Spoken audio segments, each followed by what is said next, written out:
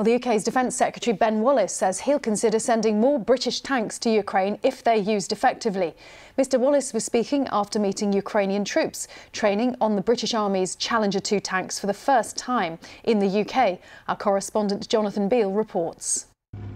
Ukrainian soldiers used to driving old Russian tanks are now learning to operate British ones.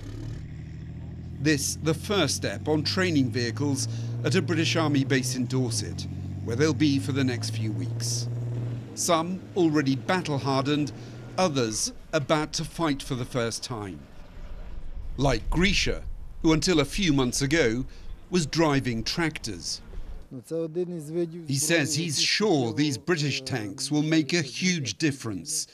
It's exactly these kinds of weapons we need to push Russia out of Ukraine.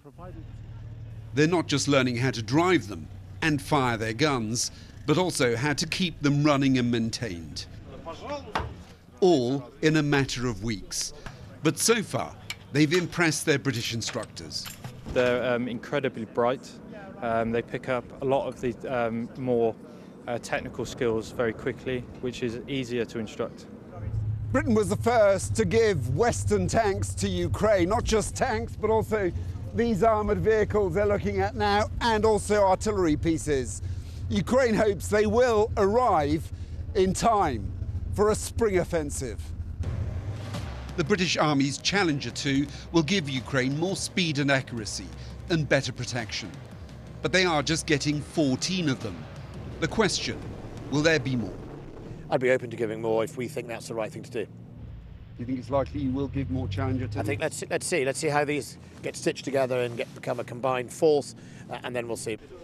Ukraine's already won one battle, persuading the West to send it modern armour. But soon these soldiers will be facing a much bigger and more brutal challenge. A real war, trying to retake their territory from Russia. Jonathan Beale, BBC News, Bovington.